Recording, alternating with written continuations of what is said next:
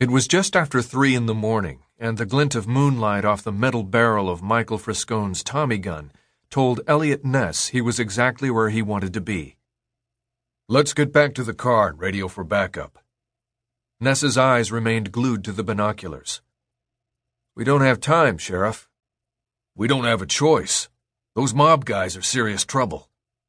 "They always are." "They got guns." "They always do." "They ain't afraid to use 'em, neither." "That remains to be seen." "Some of Friscone's men are crack shots. Like to brag about how they can hit a knee-high bottle from 50 paces. Ness pushed a loose strand of hair back into place, slicked back and parted in the center. "Well, I'm not so sorry with a pistol myself, Sheriff. Won a marksmanship award at the U.S. Coast Guard range." Cuyahoga County Sheriff Ray Potts looked as though he were about to internally combust. "Do you understand what we're talking about here? There's 2 of us and a dozen of them. They're heavily armed and they're killers. Friscone has been blamed for at least 10 gangland murders. They're transporting illegal hooch worth thousands of dollars, and they'll do anything to defend it. These are impossible odds, Ness. Impossible." Ness glanced at his colleague. In the moonlight, his eyes seemed to twinkle. "Sounds like fun. Ready?" Ness climbed out of the ditch they were using for cover and headed toward the dock. While he crept forward, he put away his binoculars and unholstered his pistol. He was always more comfortable with a handgun than those bulky machine guns. He'd learned to shoot with accuracy, even from a distance, and he preferred that to the spray-everything-in-sight technique of the Tommy gun. The slope was steep. He had to be careful. And quiet. If the smugglers heard him coming, he'd be a goner. His only chance was to catch them by surprise. The wind coming off the river chilled him, sending shivers coursing up and down his spine. Seemed no matter how many times he did this, the gnawing in the pit of his stomach, the strange combination of exhilaration and terror, never entirely subsided. Probably just as well. If he ever lost that edge, he might get sloppy. The rest of the world thought he was fearless. Well, that was fine. Only he need know better. Only he needed to know that he got scared every time, and it supercharged him like nothing else could. He chose each step cautiously, testing it before he put his weight down, careful to move as silently as possible. "Stay down," Potts hissed. "If they see you, they'll blow you from here to perdition.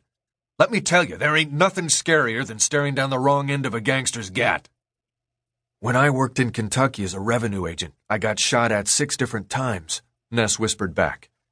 "Those hillbillies holed up in the Moonshine Mountains with their squirrel guns gave me more close calls than Capone's whole gang put together."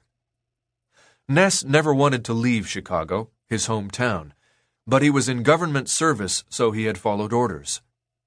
After Prohibition ended, he spent about a year working in Ohio, Tennessee, and Kentucky for the alcohol tax unit within the Bureau of Internal Revenue, chasing down backwoods rum runners. It was tough work. Things had been simpler in Chicago, when the Volstead Act was still in place. Booze was illegal, period. You saw it, you seized it, and you took the criminals to jail.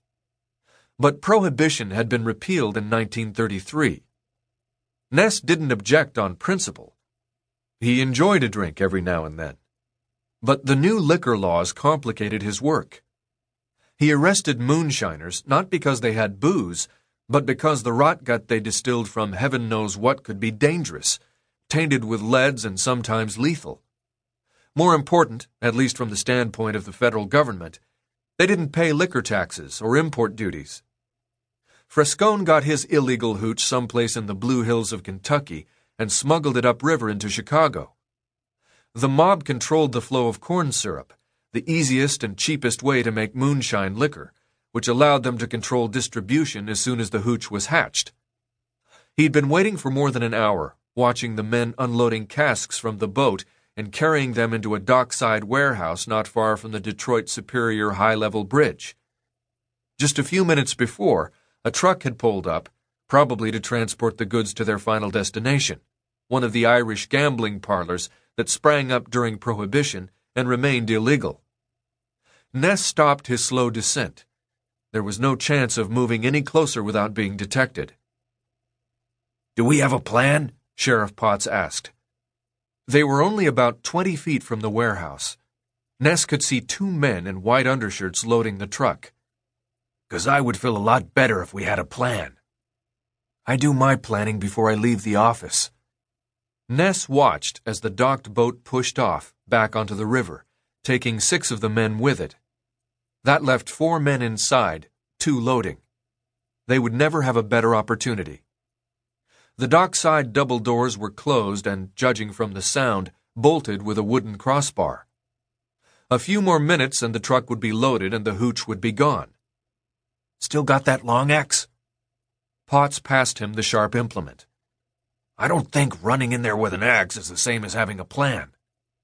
Worked well enough in Chicago. This ain't Chicago." "You're right about that. Let's go." "Wait just a—" Too late. Ness was already running down the wooden planked bridge that led to the dock.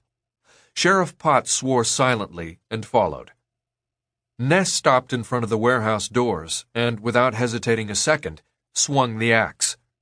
The crash of metal against the doors was like a crack of thunder splitting the silence of the night.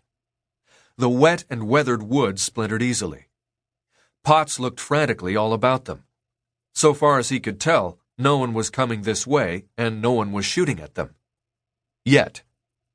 Ness turned just in time to see the 2 men previously loading the truck leap into the front seat and speed away. Cut and run at the first sign of trouble. That must have been their working orders. Which was just fine with him. Now the enemy's numbers were down to 4.